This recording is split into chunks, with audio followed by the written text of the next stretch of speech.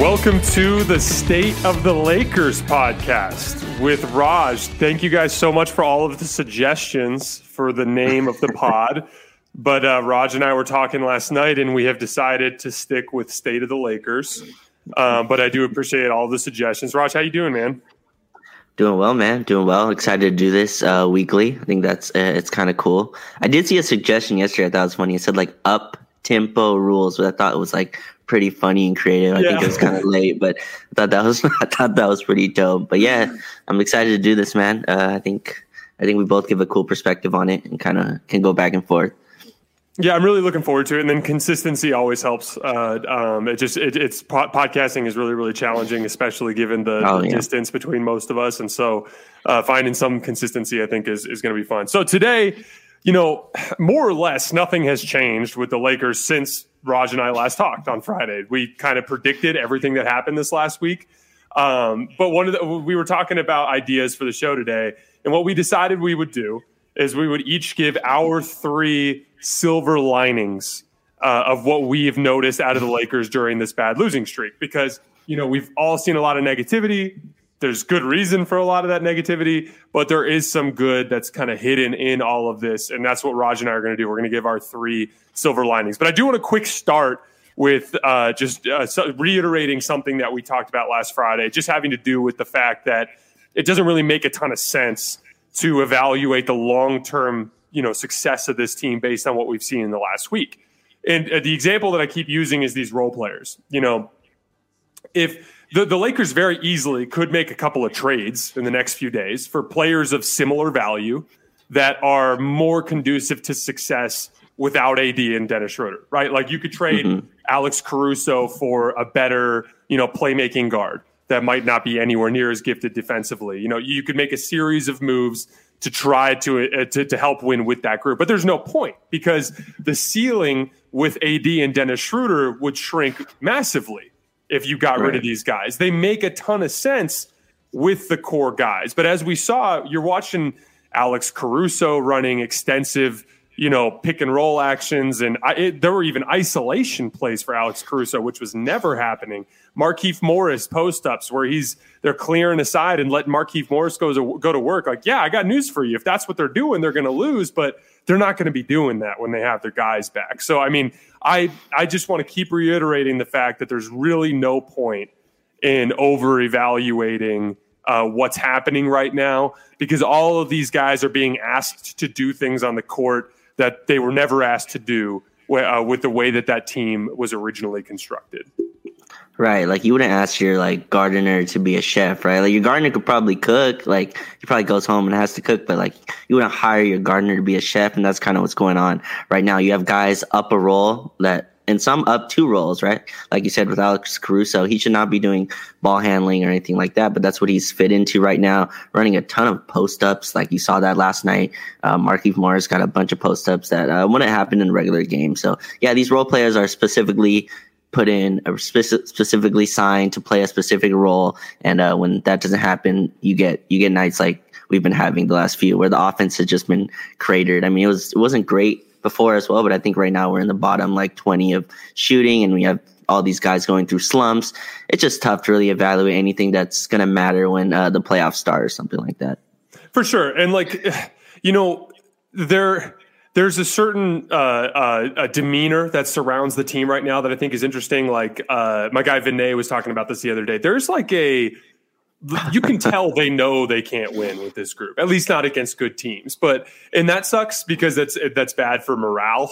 But you could tell even last night or in the Jazz game, there was just this thing hanging over the team where you could tell they just knew they couldn't compete. Now, for good reason, with the way that they're structured in that way. But yeah, you could just see it. You could see it. Now, the one thing that I think is important to understand, there's a lot of people that are using this as ammunition to start taking shots at LeBron and to start taking shots at some of these role players and talk about, Rob Pelinka and the signings that he's made and all this stuff. And I would just continue to maintain that, there's a game within the game here, which is that all of these guys are just trying to hold down the fort until the real identity of the team comes back. Because you have to understand, if Dennis had a season-ending injury or if Anthony Davis had a season-ending injury, then you go about the process of trying to find a new identity for the team. You know, it's like, okay, this is going to be us for a while.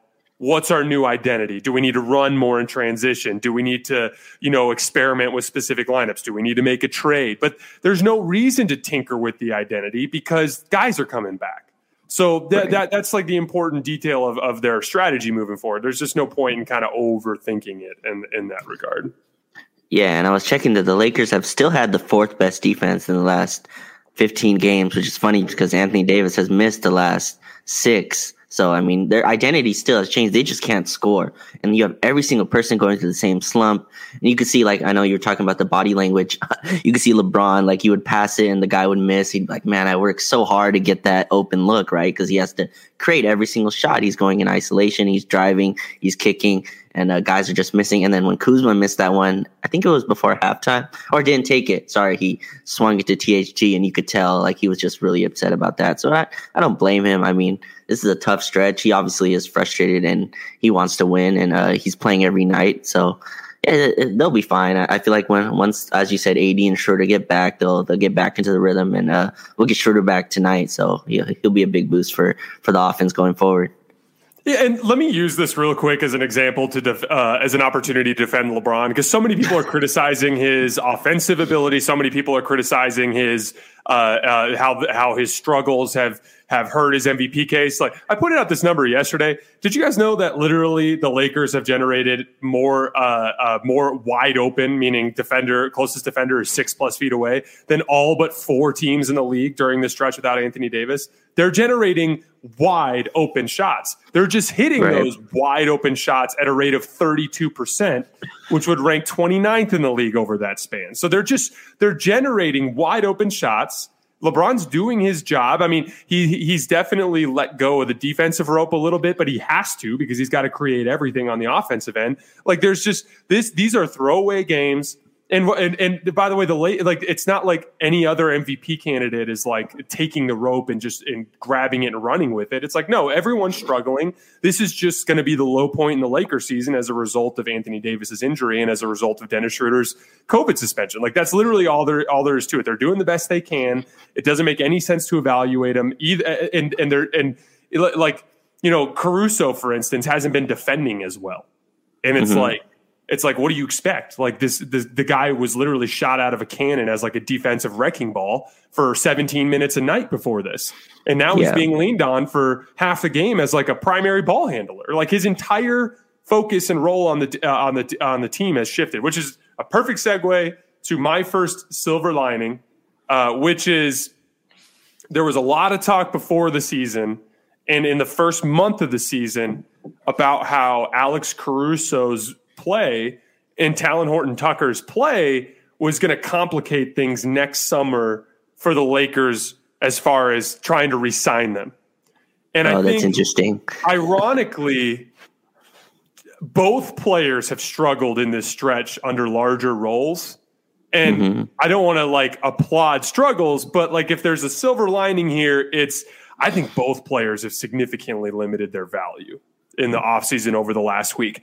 Alex Caruso has shown that he's a different player when he's leaned on in a bigger role, which will affect what teams are willing to pay him.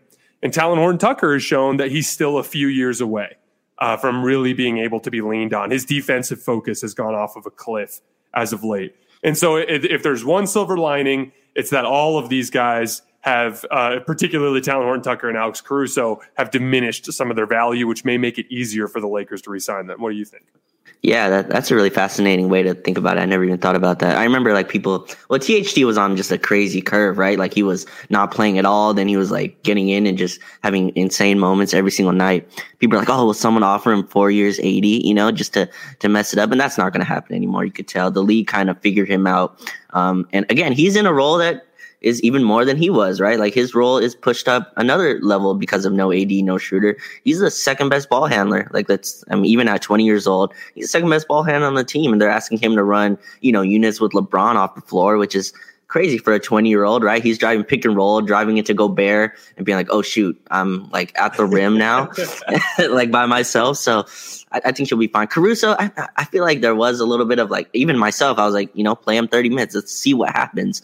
And obviously we see what happens. I think I would like him in a larger, I guess, more minutes in the same role, if that makes sense. Exactly. Like more minutes with the same defensive exactly. focus. Yeah. And he did, like, he got better as a shooter. I don't think he's this bad, and I don't think he's as good as he started, right? He was shooting 54% from three. That was never sustainable. That was not going to happen. He wasn't going to be Klay Thompson from 3-point range.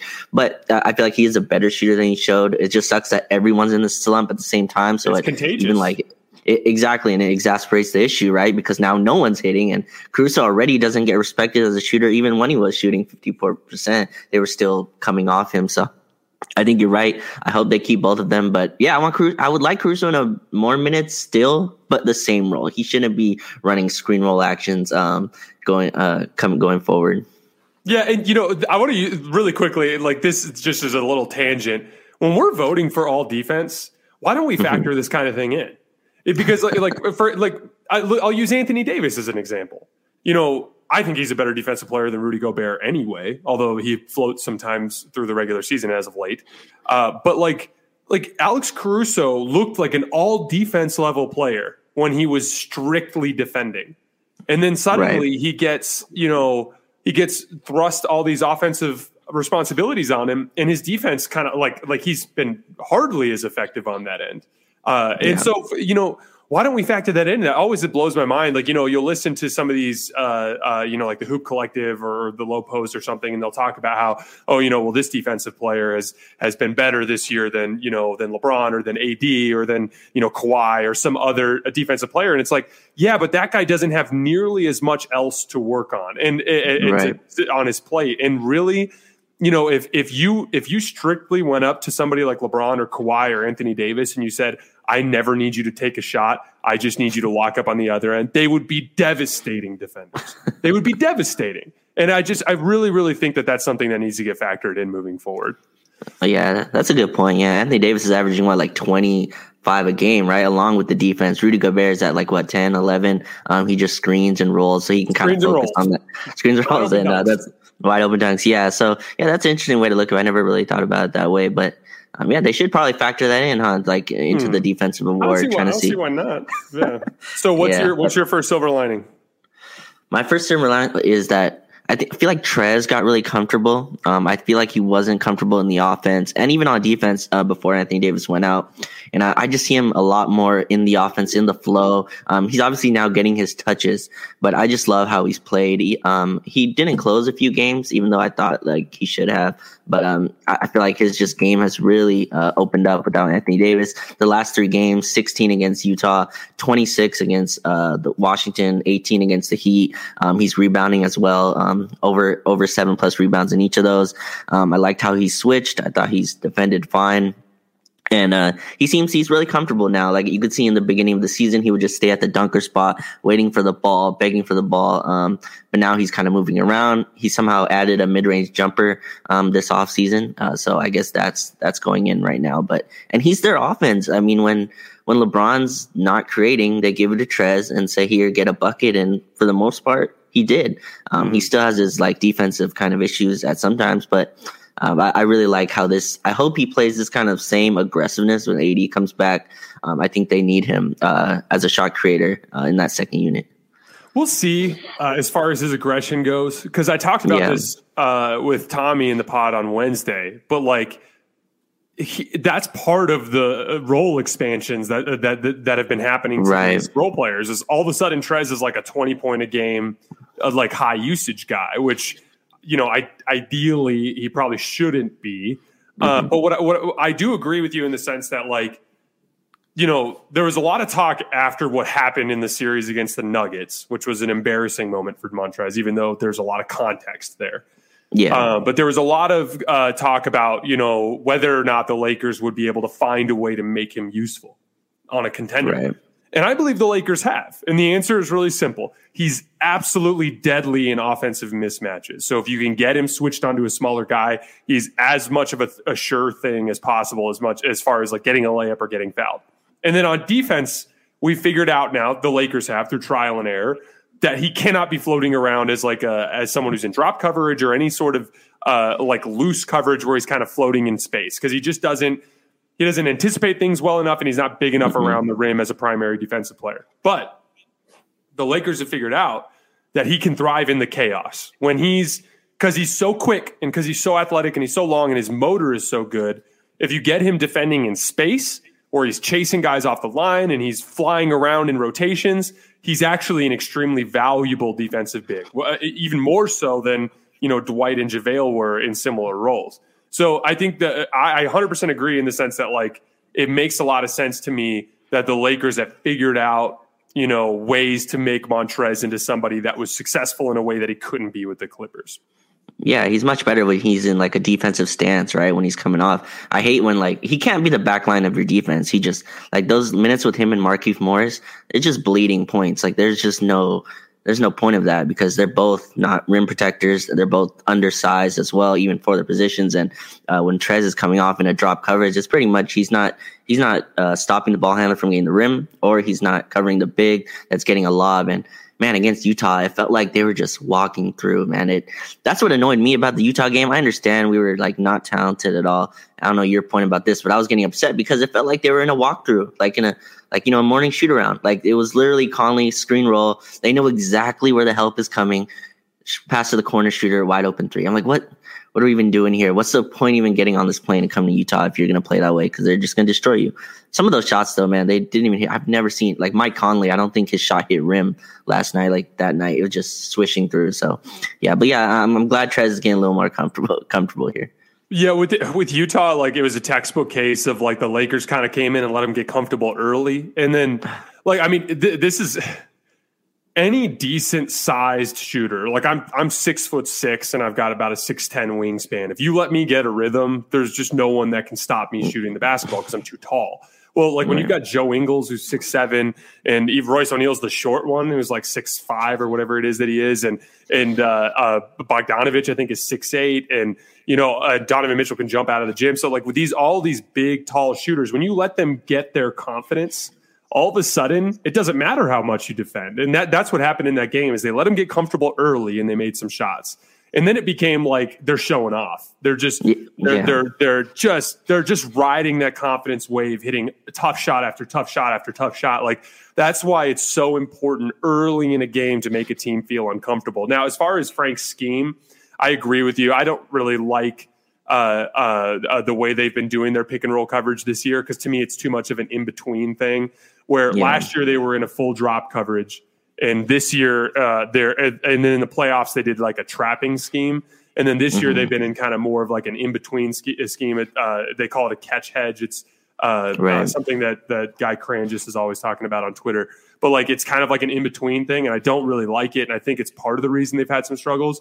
But this team we know can thrive in rotations and sprinting around the floor. And you could just tell to start that game that they just weren't really all the way dialed in that respect. And then once Utah got their confidence, they ran off with it. As far as Trez go, real quick, before we move on to the next one, the reason why rim protectors are usually so tall, and a guy like Montrez struggles in head up rim protection, because Trez is good as a secondary rim protector, meaning if a guy's driving to the basket and a guy's on his hip and he's changing the shot, and then Trez can really load up and come flying in and block it, he can get some block shots at the rim. But definitely, when you're a primary rim protector, meaning the guy's coming at you, he's already beat his defender and you're the only thing standing between him and the rim, it's not as simple as just jumping as high as you can, because usually most offensive players are going to find a way to get into your body. So that's where these really big guys like Marc Gasol, it was the reason why Vogel went with him at the end of that game against Washington the other night. But Marc Gasol or a Dwight Howard or a Rudy Gobert, they can actually defend while standing up. So essentially, a guy jumps into their chest and kind of takes away their jump. It doesn't matter, because they just kind of stand there with their arms up and extend over the top, and they can get block shots and they can change shots. That's why it doesn't make sense to use Trez in any sort of drop coverage or anything that has him kind of waiting for guys around the basket. It's just a waste. And Draymond's an anomaly in that sense, and I think it has to do with because he's so strong that when guys actually run into his body, they lose all their lift. But Trez doesn't have that kind of strength. Defense also is a communication thing, right? there's a lot of lineups that just do not play together. And Trez does a lot of like when someone scores, he goes like, "Oh, you were supposed to be there," right? Like there's a lot of that. I see that after someone scores, and just a communication thing that's going on. Him and Kuzma have a weird defensive chemistry where like he always thinks Kuzma's supposed to be helping, or Kuzma thinks Trez is supposed to be helping, and those two really, you could tell, kind of go at it on the court that way. So I feel like when the lineups kind of get more stuck, they'll be fine. THT overhelps a lot. You could tell that annoys his teammates. He'll lose like the guy that's hit 6 straight threes. It's just hilarious. He'll be in the paint while like Joe Ingles, who just hit 2 in a row, is wide open. You're like, "Oh, what are you doing?" You could see it get frustrating. And like last night, after they got down by like 15, that game was over. But I don't want Trez to be the back line for sure. He should be playing with AD, or I don't see him playing a lot with Mark. But yeah, they know how to use him. Vogel knows what he has in Trez. The THT thing with overhelping has been a problem with him all season, and that's going to be something he's got to figure out, because there's a balance there, and this is something that Caruso does so well early from time to time. Last year he was kind of bad in help defense, but he's been better this year. But like KCP is actually a better example, and Dennis is really good at this too, where it's like they're in kind of like a shell drill type of position where they're halfway to the ball, but their weight is on their inside leg, so they're prepared to quick close out. So it's almost like he's only there to discourage the drive, and he's already planning on closing out on the shooter, and that's something he has to get better at. But the biggest thing that bothered me with THT, and the best comp that I could use for somebody like him with his body type is like an Eric Gordon, as far as like really strong in his shoulders, not overly tall, but has really long arms. Eric Gordon does an amazing job fighting over the top of screens using his strength.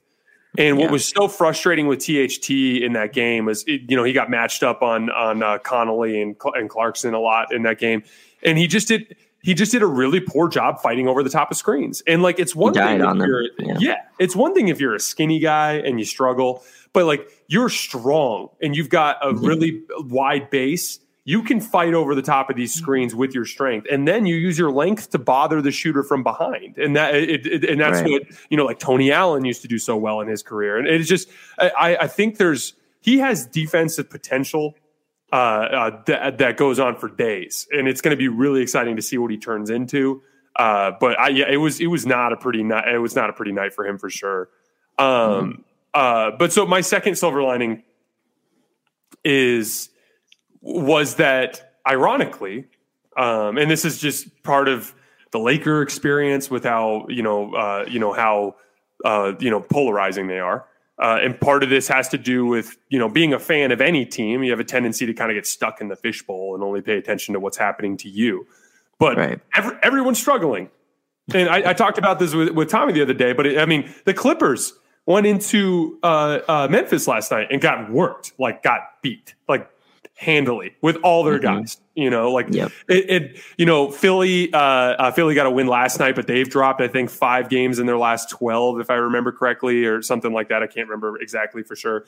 Denver lost again last night to Washington, who, by the way, is beating everybody. Ironically, the Clippers are the only team who was able to kind of handle them the other day. But everyone's struggling. And the Lakers, after all of this, probably the worst stretch they've had in the last 2 seasons, absolutely the worst stretch they've had in the last 2 seasons, they're a half game back of second place in the West. In second place in the whole league. They're half game back. And so I think if one silver lining I would say is that, with everything that's happened, everything is still on the table for the Lakers. Now there's 6 losses back of Utah, so the 1 seed might be a little bit tough. But they're right there in the thick of things. They're still in a position where if they do beat Utah, they could have home court advantage in the NBA Finals because they have a better record than all the teams out east. So it's one of those things where, for as bad as things have been, there's still a lot of opportunity here to salvage this regular season. Yeah, it's crazy because it's weird. When I see the Clippers lose, I feel like it puts less pressure on the Lakers again on their next game. Every single time they lose, somehow the Clippers just lose again, or the Suns lose. I think the Suns lost to, I forgot who they just lost to in a close game. But when you see the standings, Hornets, man, it's crazy. The Hornets, yes. LaMelo LaMelo went insane. But yeah, it's kind of crazy looking at the standings that they're still tied. I mean, the Clippers have had all their guys, I think, back for a little while now. Yeah, that just shows how they started the season, right? It felt like doomsday, but the Lakers still had like a 4-game lead. I think they've lost that, but it's tied second place. What's great about this, because I feel like you watch the rest of the league a lot more than I do. I kind of watch the Lakers a lot more than other teams. So do you see like a similarness, or is it just like, is everyone tired, or is it like, I catch like the highlights a lot. I don't really watch the full games of other teams, but at least from what I saw, because I watched that whole Clippers-Memphis game, and it felt like the Clippers' issues kind of just tumbled on themselves. They're a big-time jump shooting team. I don't want to talk about them a lot, but I feel like Zach Lowe said they're like 29th in rim scoring. And I know this is like a thing that you really hold true to believe, that the teams in the playoffs get to the rim, right? They score at the rim and they can draw free throws and they get easy shots like that. And the Clippers they derive their perimeter attempts from putting pressure on the rim. That's the key. Correct.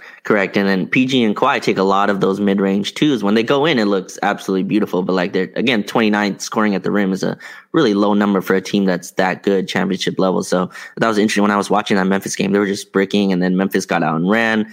They actually picked on the drop coverage of Zubac, and I think Serge was like 5 of his last 28 from 3 or something. I saw he's really gone cold as well. So the whole league is kind of going. Yeah, my question to you is like, do you see a similar thing that's going on? Because the Lakers, it's a more of like who they're out, right? And then you could see them starting to sleepwalk. Is that what's going on in the rest of the league? I'm seeing these close games, seeing Washington run Denver. That was just an awful last play. I feel like that was like that 4-on-1. I don't know if you got to, if you caught that. Oh yeah, no, I saw it. It's one of the most crazy things I've ever seen in my life. And the basketball IQ of Michael Porter Jr. on that play to literally have a dunk. Like, the only explanation I can think of is they didn't know time and score. That's the only explanation I can think of. I'm thinking, like, that's his transition principles, though, right? Like, obviously, you got to know time and score. You got to go to the rim. But I feel like in a regular transition, his job is to get to that weak side corner. So then the rim run comes. But he just forgot that, it's 2 seconds left. That's a bonehead play for him. But that's what I was just thinking. That's my idea of what happened there.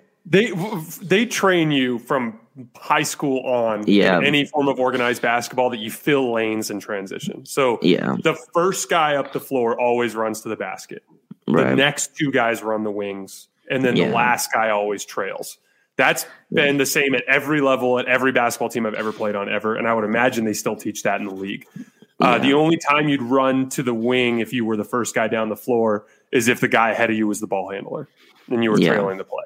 It just didn't make any sense to me. That's why I thought maybe time and score, but or just literally the biggest brain fart in the history of basketball. But that was bizarre. But as far as what you're saying, and real quickly about the Clippers,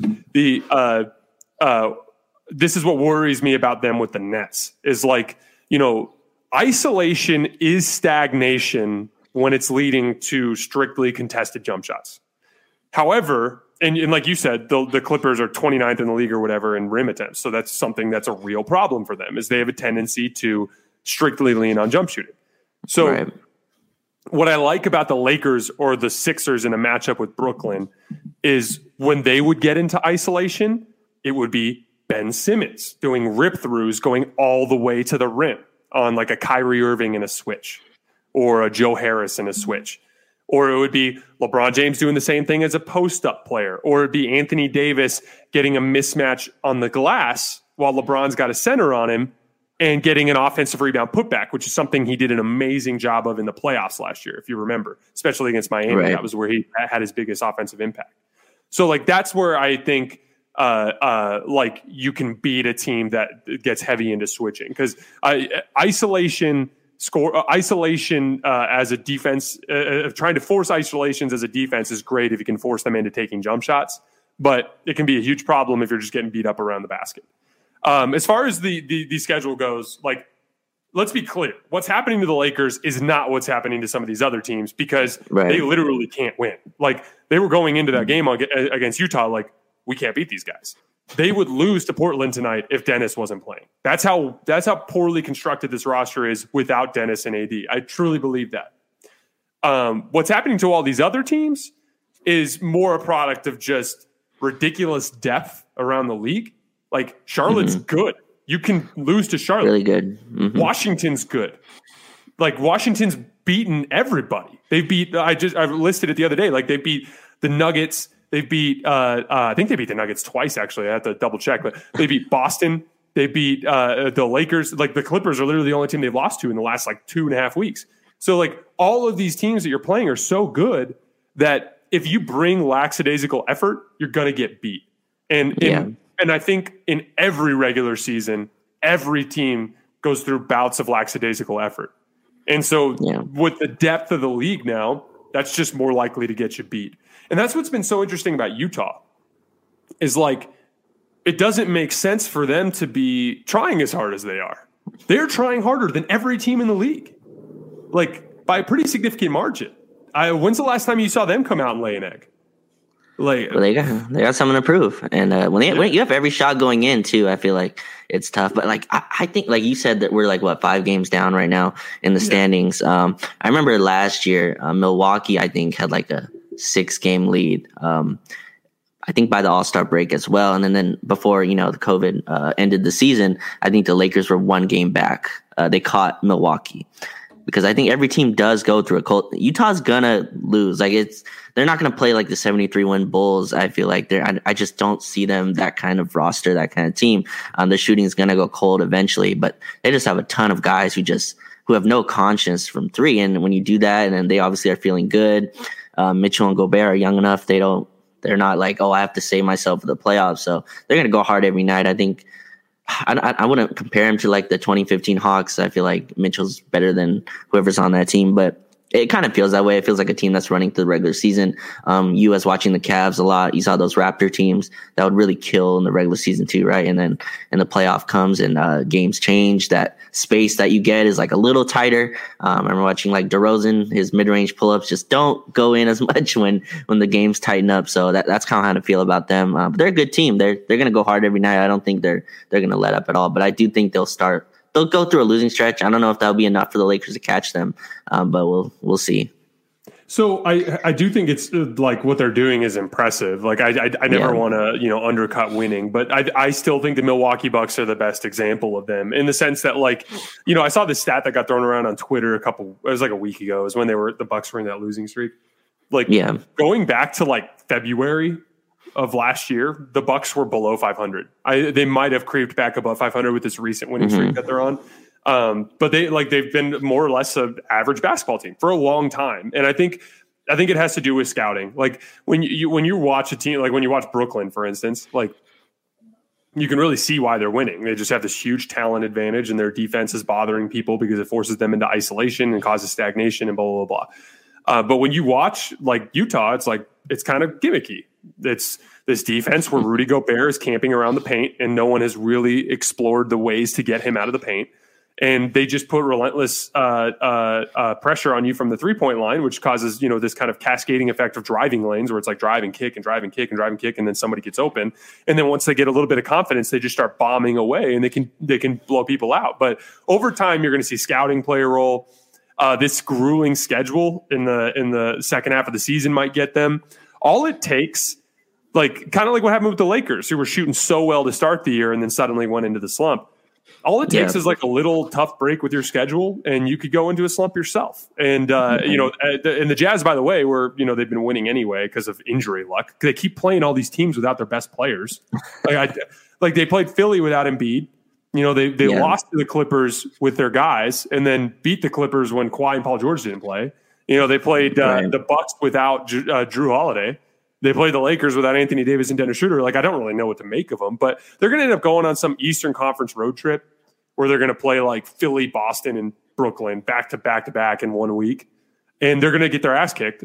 And that's going to be what kind of brings them down to earth. They're a good team. I refuse to believe that the Lakers would lose to them in a playoff series. I just refuse to believe it. What was your second silver lining? Yeah, so it's funny. I didn't know you were going to go with the Caruso and THT kind of. I don't want to say lowering their value, but I guess showing like what they are in the league kind of thing. Mm-hmm. I kind of wrote down the opposite. I think this gives like Schroeder a real like, hey, so I am the ball handler. Like I am the secondary offense. I need to be aggressive. I hope this I think this will do that. I think this shows his importance to the team, not just for fans, but like to the coaching, to him, to like know that he's like a big part of what they do on offense. And I hope this kind of gives him the confidence to be more aggressive. I feel like this open things up for him. I'm not sure he'll get the extension right away that he's looking for, but I think this shows like, yeah, I'm a big part of this offense, and when I'm not there, that the team really struggles.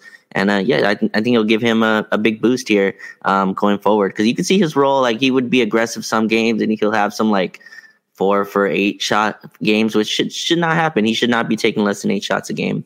So I hope this kind of makes him aggressive.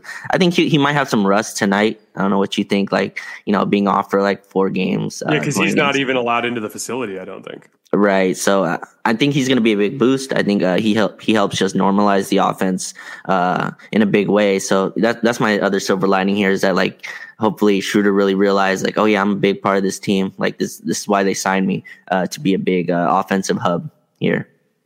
So you actually make an interesting counterpoint. Any money that they save with Caruso and THT, like if I'm Dennis, I'm like, give me the money, man. Because like, and now would be the time to ask for it more than ever. It kind of reminds me, I'm a Cowboy fan. It kind of reminds me of what's happening with Dak Prescott. But anyway, like, yeah, I 100% agree. Like it's never been more apparent how important he is to that team. And it goes to show you how, like, even with as bad as Rondo was last year, and you and I think are both Rondo truthers in the sense that we don't think he's very good, but it's just it's so important to have coherent ball handling on the floor. And, it's what it kind of like slides down a food chain, right? So like everybody on the Lakers is like 1 or 2 levels too high on the food chain. And by putting Dennis Schroeder in there, it just slides everybody down the food chain.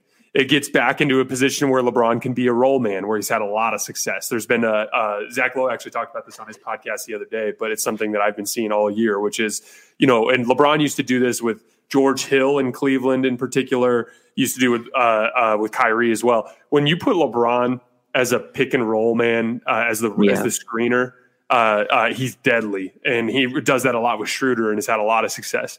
But yeah, I know I'm excited to have him back. I think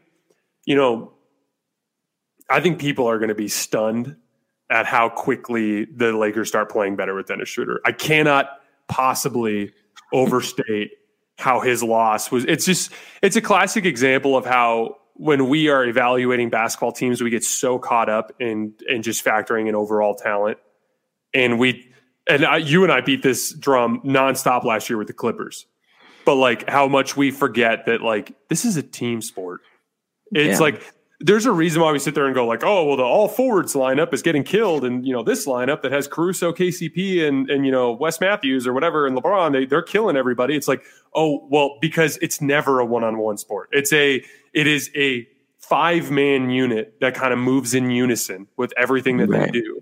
I talked about this yesterday a little bit about like defensive metrics and like silly things like, oh, like, so-and-so or offensive players are shooting this percentage when Andrew Wiggins is guarding them, or like, LeBron is when he's guarded by Steph in the finals shot this percentage, or Kawhi or whatever it is. And it's like, there is no such thing in a 5-on-5 basketball game as a one-on-one play. If I'm posting up and I have a player that's one pass away that is a dead eye shooter, and I have a stretch big who's in the opposite corner that's keeping help out of the paint, the defender's at a huge disadvantage. But if I'm playing and there's one bad shooter on the floor, or a non-floor spacing big, or one guy in help is like a little bit more shaded to my side, all of a sudden I can only drive right. Now the defender can sit on my right hand or be mentally prepared for me to make a move right. And now he's been put at a big advantage. And I just hate when we oversimplify things. And Schroeder's just a perfect example of that. A really, like maybe a top 70 player in the league, like top 60 player in the league. Like no one is even considering him as even close to an all-star, but he is immensely valuable to what the 5-man units do for the Lakers. Immensely valuable. Yeah. And what we talked about too, like, I don't know. I think LeBron hung a -20 against Utah. So I don't think he still is a positive, but he was actually a net positive without Schroeder and AD all season before last night's game. I would imagine he's kind of close to 0 or slightly below 0. But that's the thing too. Like, just having it so that you can stagger those guys as well will go a long way towards helping them win games overall as well.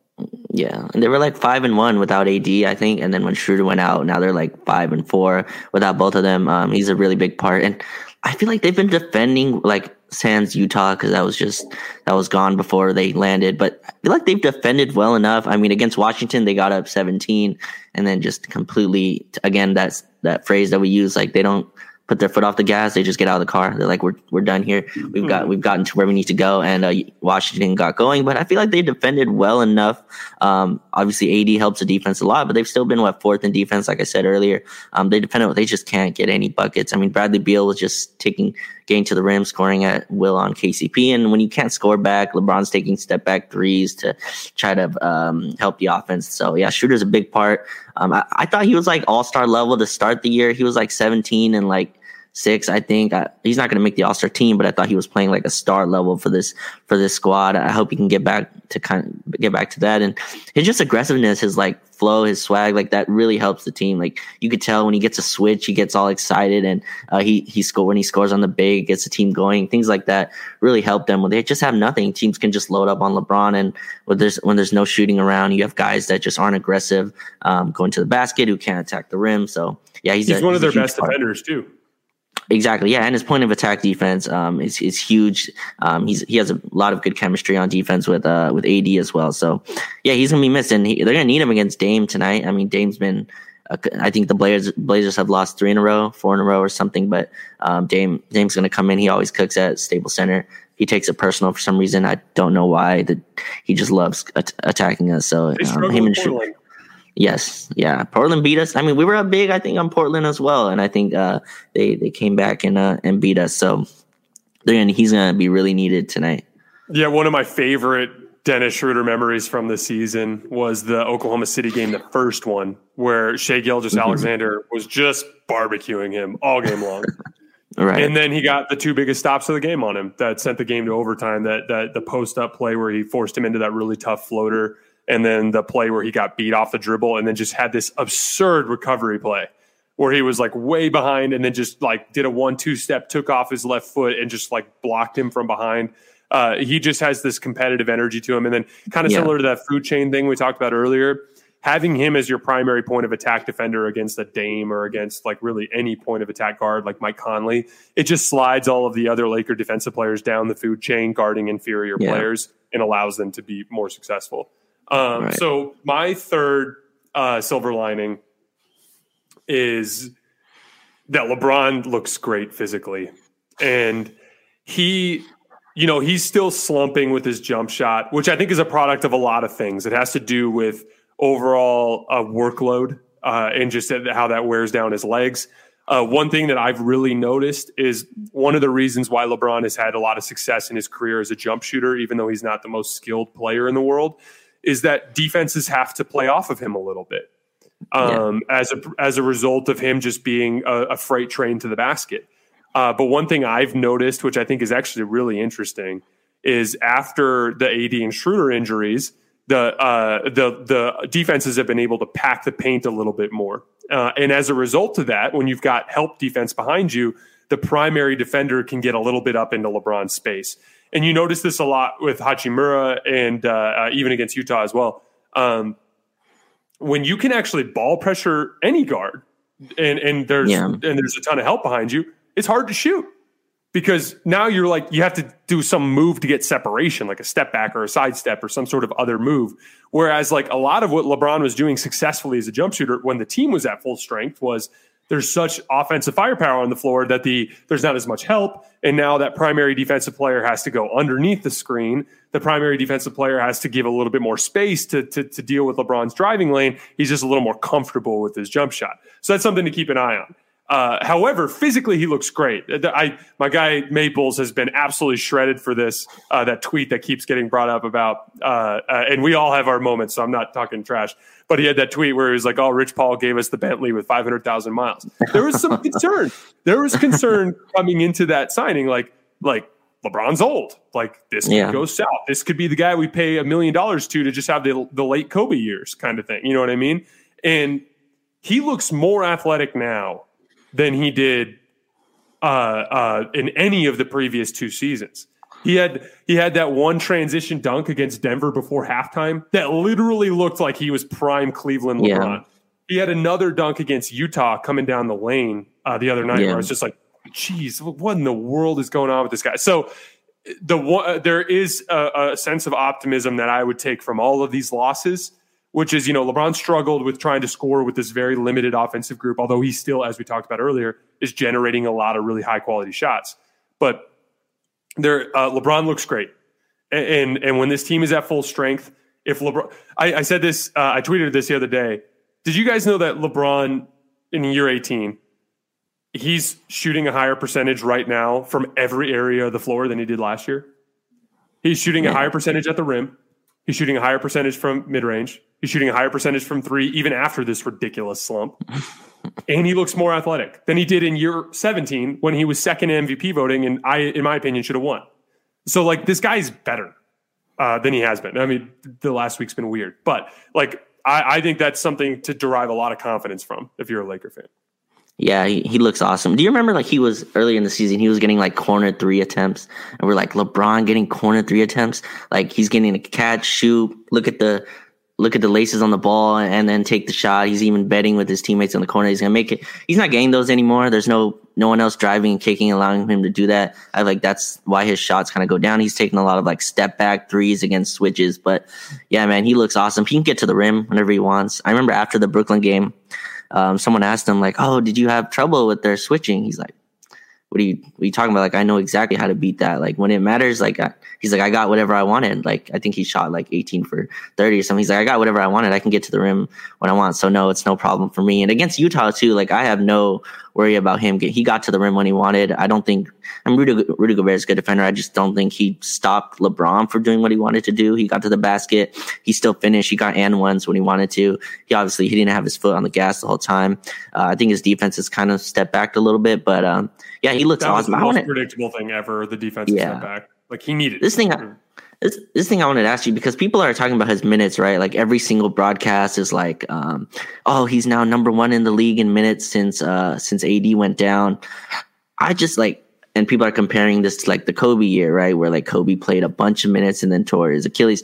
I watched that full season. I'm watching this full season. These minutes aren't the same that I'm watching LeBron, and he's playing 40 minutes, but he is not going for 40 minutes. He's taking his time. He's taking breaks on defense, taking breaks on offense. I have no concern. If he wants to play the full 72, I don't have an issue with it. I would like him to rest a few, but I don't have an issue. Do you have a problem with his minutes? I feel he's fine. I don't think these minutes are too heavy on him. Maybe the overtimes I would like to keep down. I don't think we need to be in overtime every night.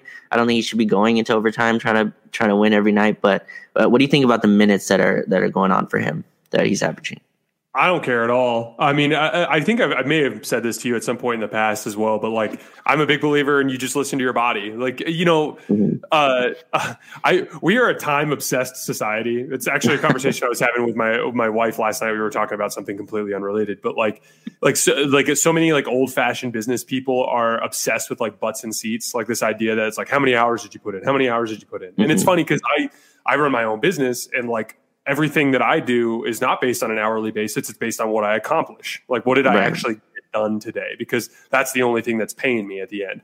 And it's funny because that's 100% how I feel about physical activity. It's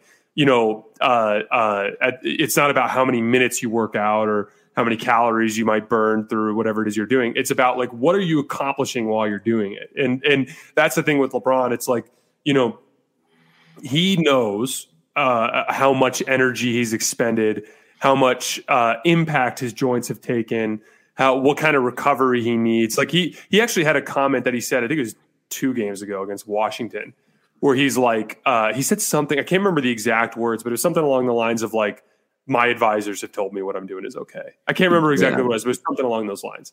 And I think, when people talk about LeBron, he invests $1 million into his body every year. You realize what all that money's going to? It's going to nutrition, and it's going to recovery, and it's going to advisors, and it's going to medical professionals that are giving him opinions on what he's doing. And, I just think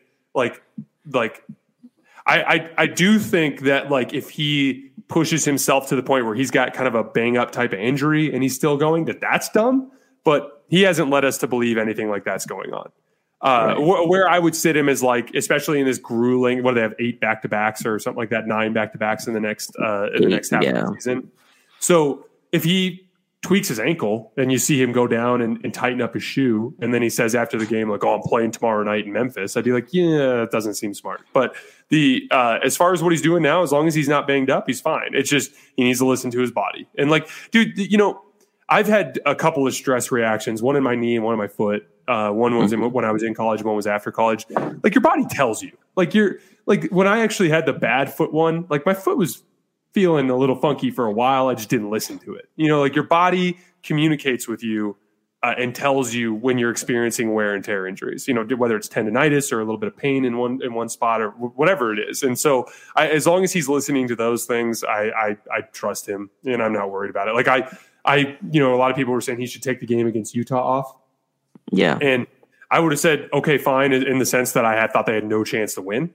But like he likes playing basketball, and he probably saw it as an opportunity to keep his body in shape or whatever it is. He takes pride in it too, right? Like he's taking obviously some kind of pride. I don't know if it's the MVP chase or whatever, but he wants to play all the games. And who am I to say like, no, you need to rest this one game, take these 30 minutes off. And he's like, what difference does that make in a whole season? So he's going to get the All-Star break too coming up, or some kind of break. He's going to play in the game, obviously. But yeah, I'm fine with his minutes. I just don't I see a lot of uproar, and I feel like the minutes kind of don't tell the whole story. Obviously, like you always say, you need to always take context into it. And he's playing 40 minutes, but I feel like 20 of those are kind of like, yeah, I'm not going to help right here because I don't want to. Or, yeah, I'm not closing out on a guy that I just don't respect as a shooter. And, things like that he does all game, which I totally fine with. He's LeBron James. He shouldn't be going full force the whole night. So, yeah, I have no problem with his minutes. He's number 1 in minutes right now. I think that will level out when AD comes back. Schroeder, obviously, be able to play with him. He gets back down to like 34 a game or whatever. Yeah, and he's still, I think, at a career low in minutes, even with all the, even with the craziness that's happened now. So I think he's fine. What was your third silver lining? So my third silver lining is that the shooting can't get any worse. Like this, there's no way that it can get any worse at all. So in the last 6 games, which is really what AD has missed, we're 1-5, right? The only win was against Minnesota, I believe. And so the Lakers are shooting 29% from 3. Now, like, I know that seems bad. What makes it worse is like most of these are catch and shoot. Like, as you said, LeBron's creating the most open looks that the Lakers have had. And they're just breaking threes. Wes Matthews had a bunch last night where they just went in and out. KCP is starting to get a little bit on track, but again, he went cold, I think, last night. And then, so I don't think this can get any worse. We saw this. I think you bring up the bubble shooting a lot where the Lakers went really cold. I saw someone tweet out, I forgot who it was. They're like, oh, Utah has the 3rd through 10 best players if you rank the teams. And obviously that's not how basketball works, but that's just a product of the shooting. The Lakers make a couple more shots, that tweet doesn't go up. So it's just funny looking at. So I don't think it can get any worse. Like they're just shooting awful from everywhere, especially from 3-point line, and that just clogs everything up. There's nothing open. These guys, they're running. I think I see people like, oh, Vogel needs to switch up the offensive scheme. I'm like, these dudes are coming off curls and they just don't respect them. No one's running to chase Wes Matthews off the line. No one's running to chase Caruso, KCP right now. And you have guys just clogging the paint. I don't know what different scheme is going to do anything. I don't know what kind of different flares or anything is going to work. So that's my silver lining here. It can't get any worse. Maybe it will. Maybe they shoot 1 for 20 tonight from 3, but I just don't think it can get any worse than it is right now. So nowhere to go but up for the shooting. I agree with you. And to me, there's a whole other element to this. Like the reason why I compare it to the bubble is, in the bubble seeding games, there were massive effort problems for the Lakers. And the reason why I think things turned around and like in every pivotal game of that playoff run, the Lakers shot really well.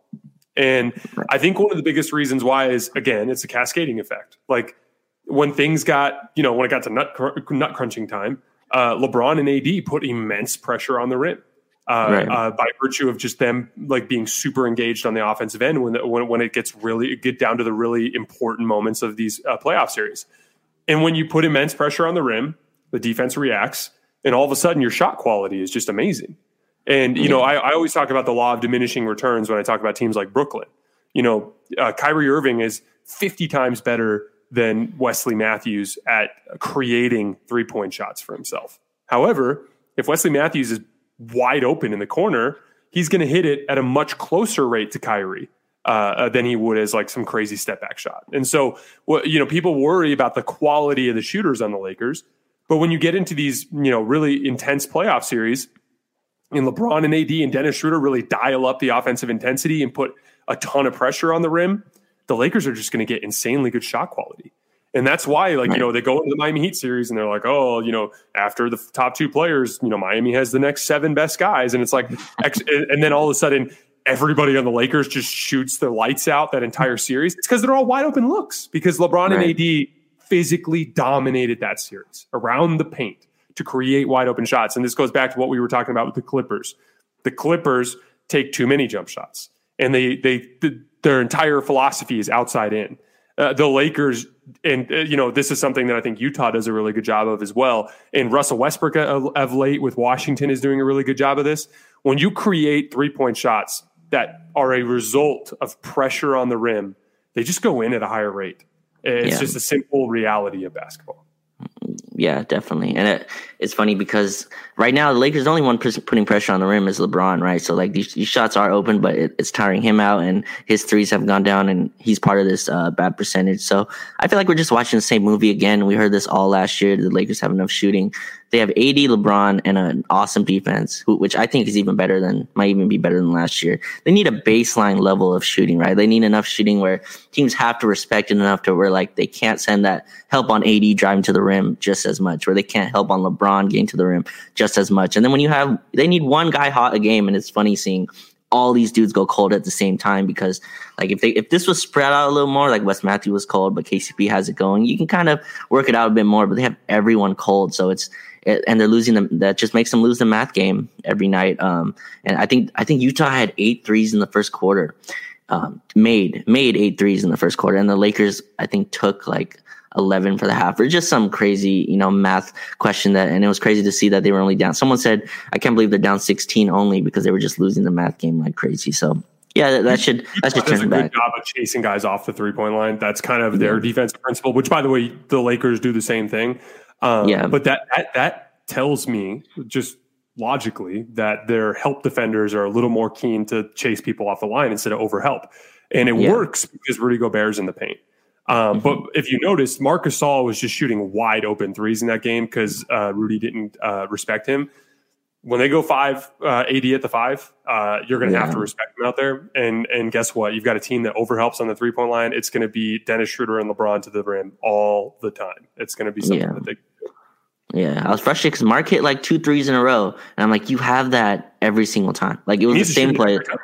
He needs to. Yeah, LeBron comes off the pick, does that little behind the back pass to Marc at the top of the 3. He hit one. They ran the exact same play. He hit another. And then the next play, LeBron did the same thing. He decided to like fake swing. And I'm like, Marc, just take the shot. You just hit 2 in a row. Like I know you're an unselfish, passer. I know this, but like just shoot it again. Rudy's not going to defend you. And again, AD is going to, pump fake, drive to the rim, step back, whatever. He's going to do all this stuff when that matters. And he takes that matchup personally as well for some reason. So, I'm glad he does. But yeah, Marc needs to take those, man, especially right now. LeBron needs any kind of help he can get. And Marc's a good enough shooter, in my opinion. Like, he's not the shooter he's shown so far. Like, he's not this bad. He's a little better as of late, I think. He is, yeah. And he's taking more, too. And he's taking, I think like you always say, it's tough to, take one when it's, the third quarter when you haven't shot all game, you're not in any kind of rhythm. So I'm glad he's taking more. He's even, posting up a little bit. He shot, a fadeaway over Rudy Gobert, which didn't go in. But I just like him taking shots. I have no problem with him being aggressive anytime. He's so unselfish that he's never going to ball hog or be a black hole on offense. So I like him to be more aggressive. Especially with what they're working with offensively right now. So Marc Gasol over his last 10 games is 43% from 3 on 4 attempts a game. So that's something to keep an eye on. That's positive. Yeah. So we have one question in our comments.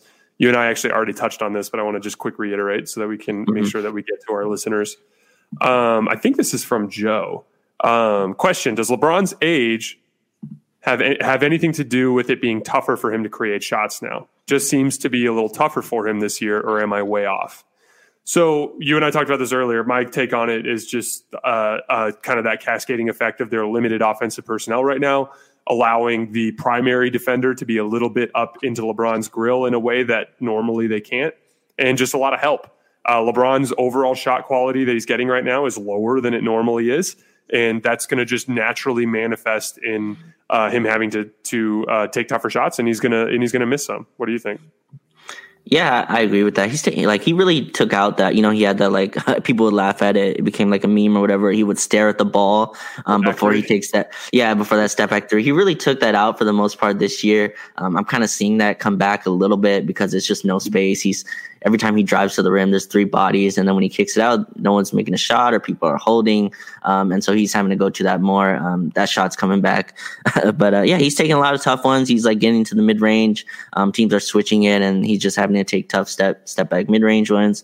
So I think he's fine. He's taking tougher shots right now. But like you said, he's in the best physical shape that I've maybe seen him as a Laker. He's still gets the most important thing.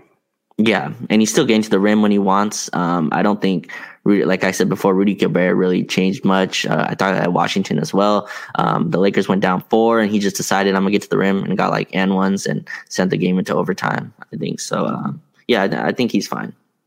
Yeah, so, and the thing, too, is like he's I just looked it up. He's 52% since AD went down. So it's not like he's missing a ton of shots. I mean, he's shooting poorly from the perimeter, but he's still getting quality shots from the post and in and around the basket. His scoring numbers are down. He's at 26 points per game since the AD injury, but that tells you all you need to know, because if they were guarding him straight up, by virtue of the limitations of the other personnel, he'd be taking a lot more shots and he'd have a lot more points. And that shows you that he's being guarded heavily as a result of the lack of talent. Now, the one thing that I would nitpick him on is I think he needs to do a better job taking care of the ball. But I do think part of that is just like he's playing with limited offensive players and he's trying to make something out of nothing. And I really think it's that. Another question. Let's see. The Lakers are obviously going to take a look at that buyout trade market. Who should be on the list? What do you think? Yeah, it's interesting. They just waived Quinn Cook, right? Shout out Quinn Cook. Who's an awesome Laker here. But they waived him, so they have 2 spots available. A lot of people said, Boogie Cousins. I mean, I feel like he would be like the last option. I feel like they need one more shooter maybe, and then maybe another, like a wing defender would be nice. I don't really know who's on the market. I saw Glenn Robinson III, I think just got released. I think he'd be like an okay pickup.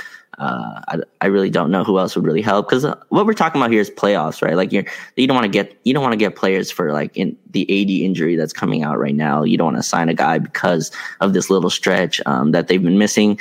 So you need guys who are going to play in the playoffs, and I really don't know who's available for that. I think they're going to wait for the full buyout market and see who gets available.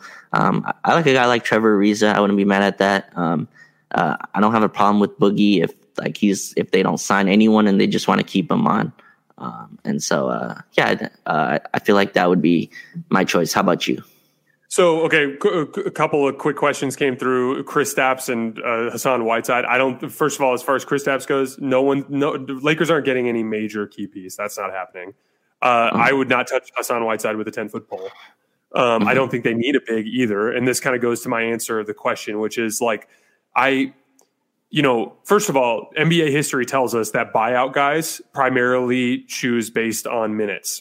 Right. Because they're basketball players and they like to play basketball. Like there's so many examples as of late where teams that where a player would come available in the buyout market. You'd be like, oh, I bet you he goes to the Lakers, or I bet you he goes to sign with the Cavs in Cleveland or whatever it is. And they end up going to like Milwaukee or some random team that truly needs that piece to play big minutes. And so when I look at the buyout market, it's like, the Laker rotation is 11 deep now, and they're going to shrink that when all the guys get back. So, or in the playoffs. So when you look at it, it's going to be the guards, like it's going to be KCP, Wes, Caruso, Dennis, and then it's going to be, that's 4. And then it's going to be LeBron, Kuzma, Anthony Davis, and Trez. That's 8. And then Marc Gasol's probably going to play. That's 9 guys. So it's like, who are you kicking out of the rotation?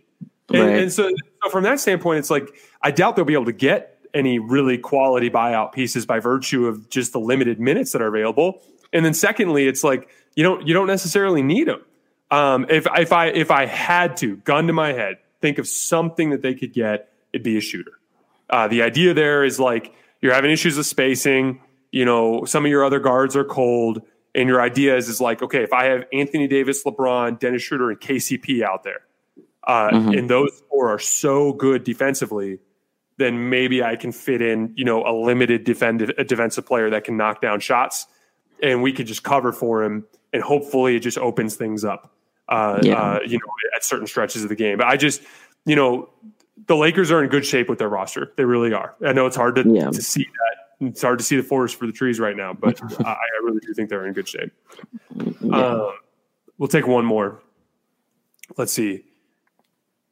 Do we need to focus on getting a big or a 3-and-D wing if given a choice? So we just talked about that. It's basically, more or less, we think they need shooting. I don't think they need a big because in the playoffs they use their bigs less anyway. And Markieff and AD are enough, especially since LeBron plays the 4, really well when it comes to that point. You got anything else, man? I think that's it. This was fun. This was exciting. It was good to go through this and do this weekly. So thank you to everyone who tuned in as well. Heck yeah, we got the podcast version will be up here, and I'll do it right away. So give me like 15 minutes. Raj, I really appreciate you, man. I'm really looking forward to doing this. I'm glad we found a time in our schedules that work. Everybody else, we will see you next week. Awesome.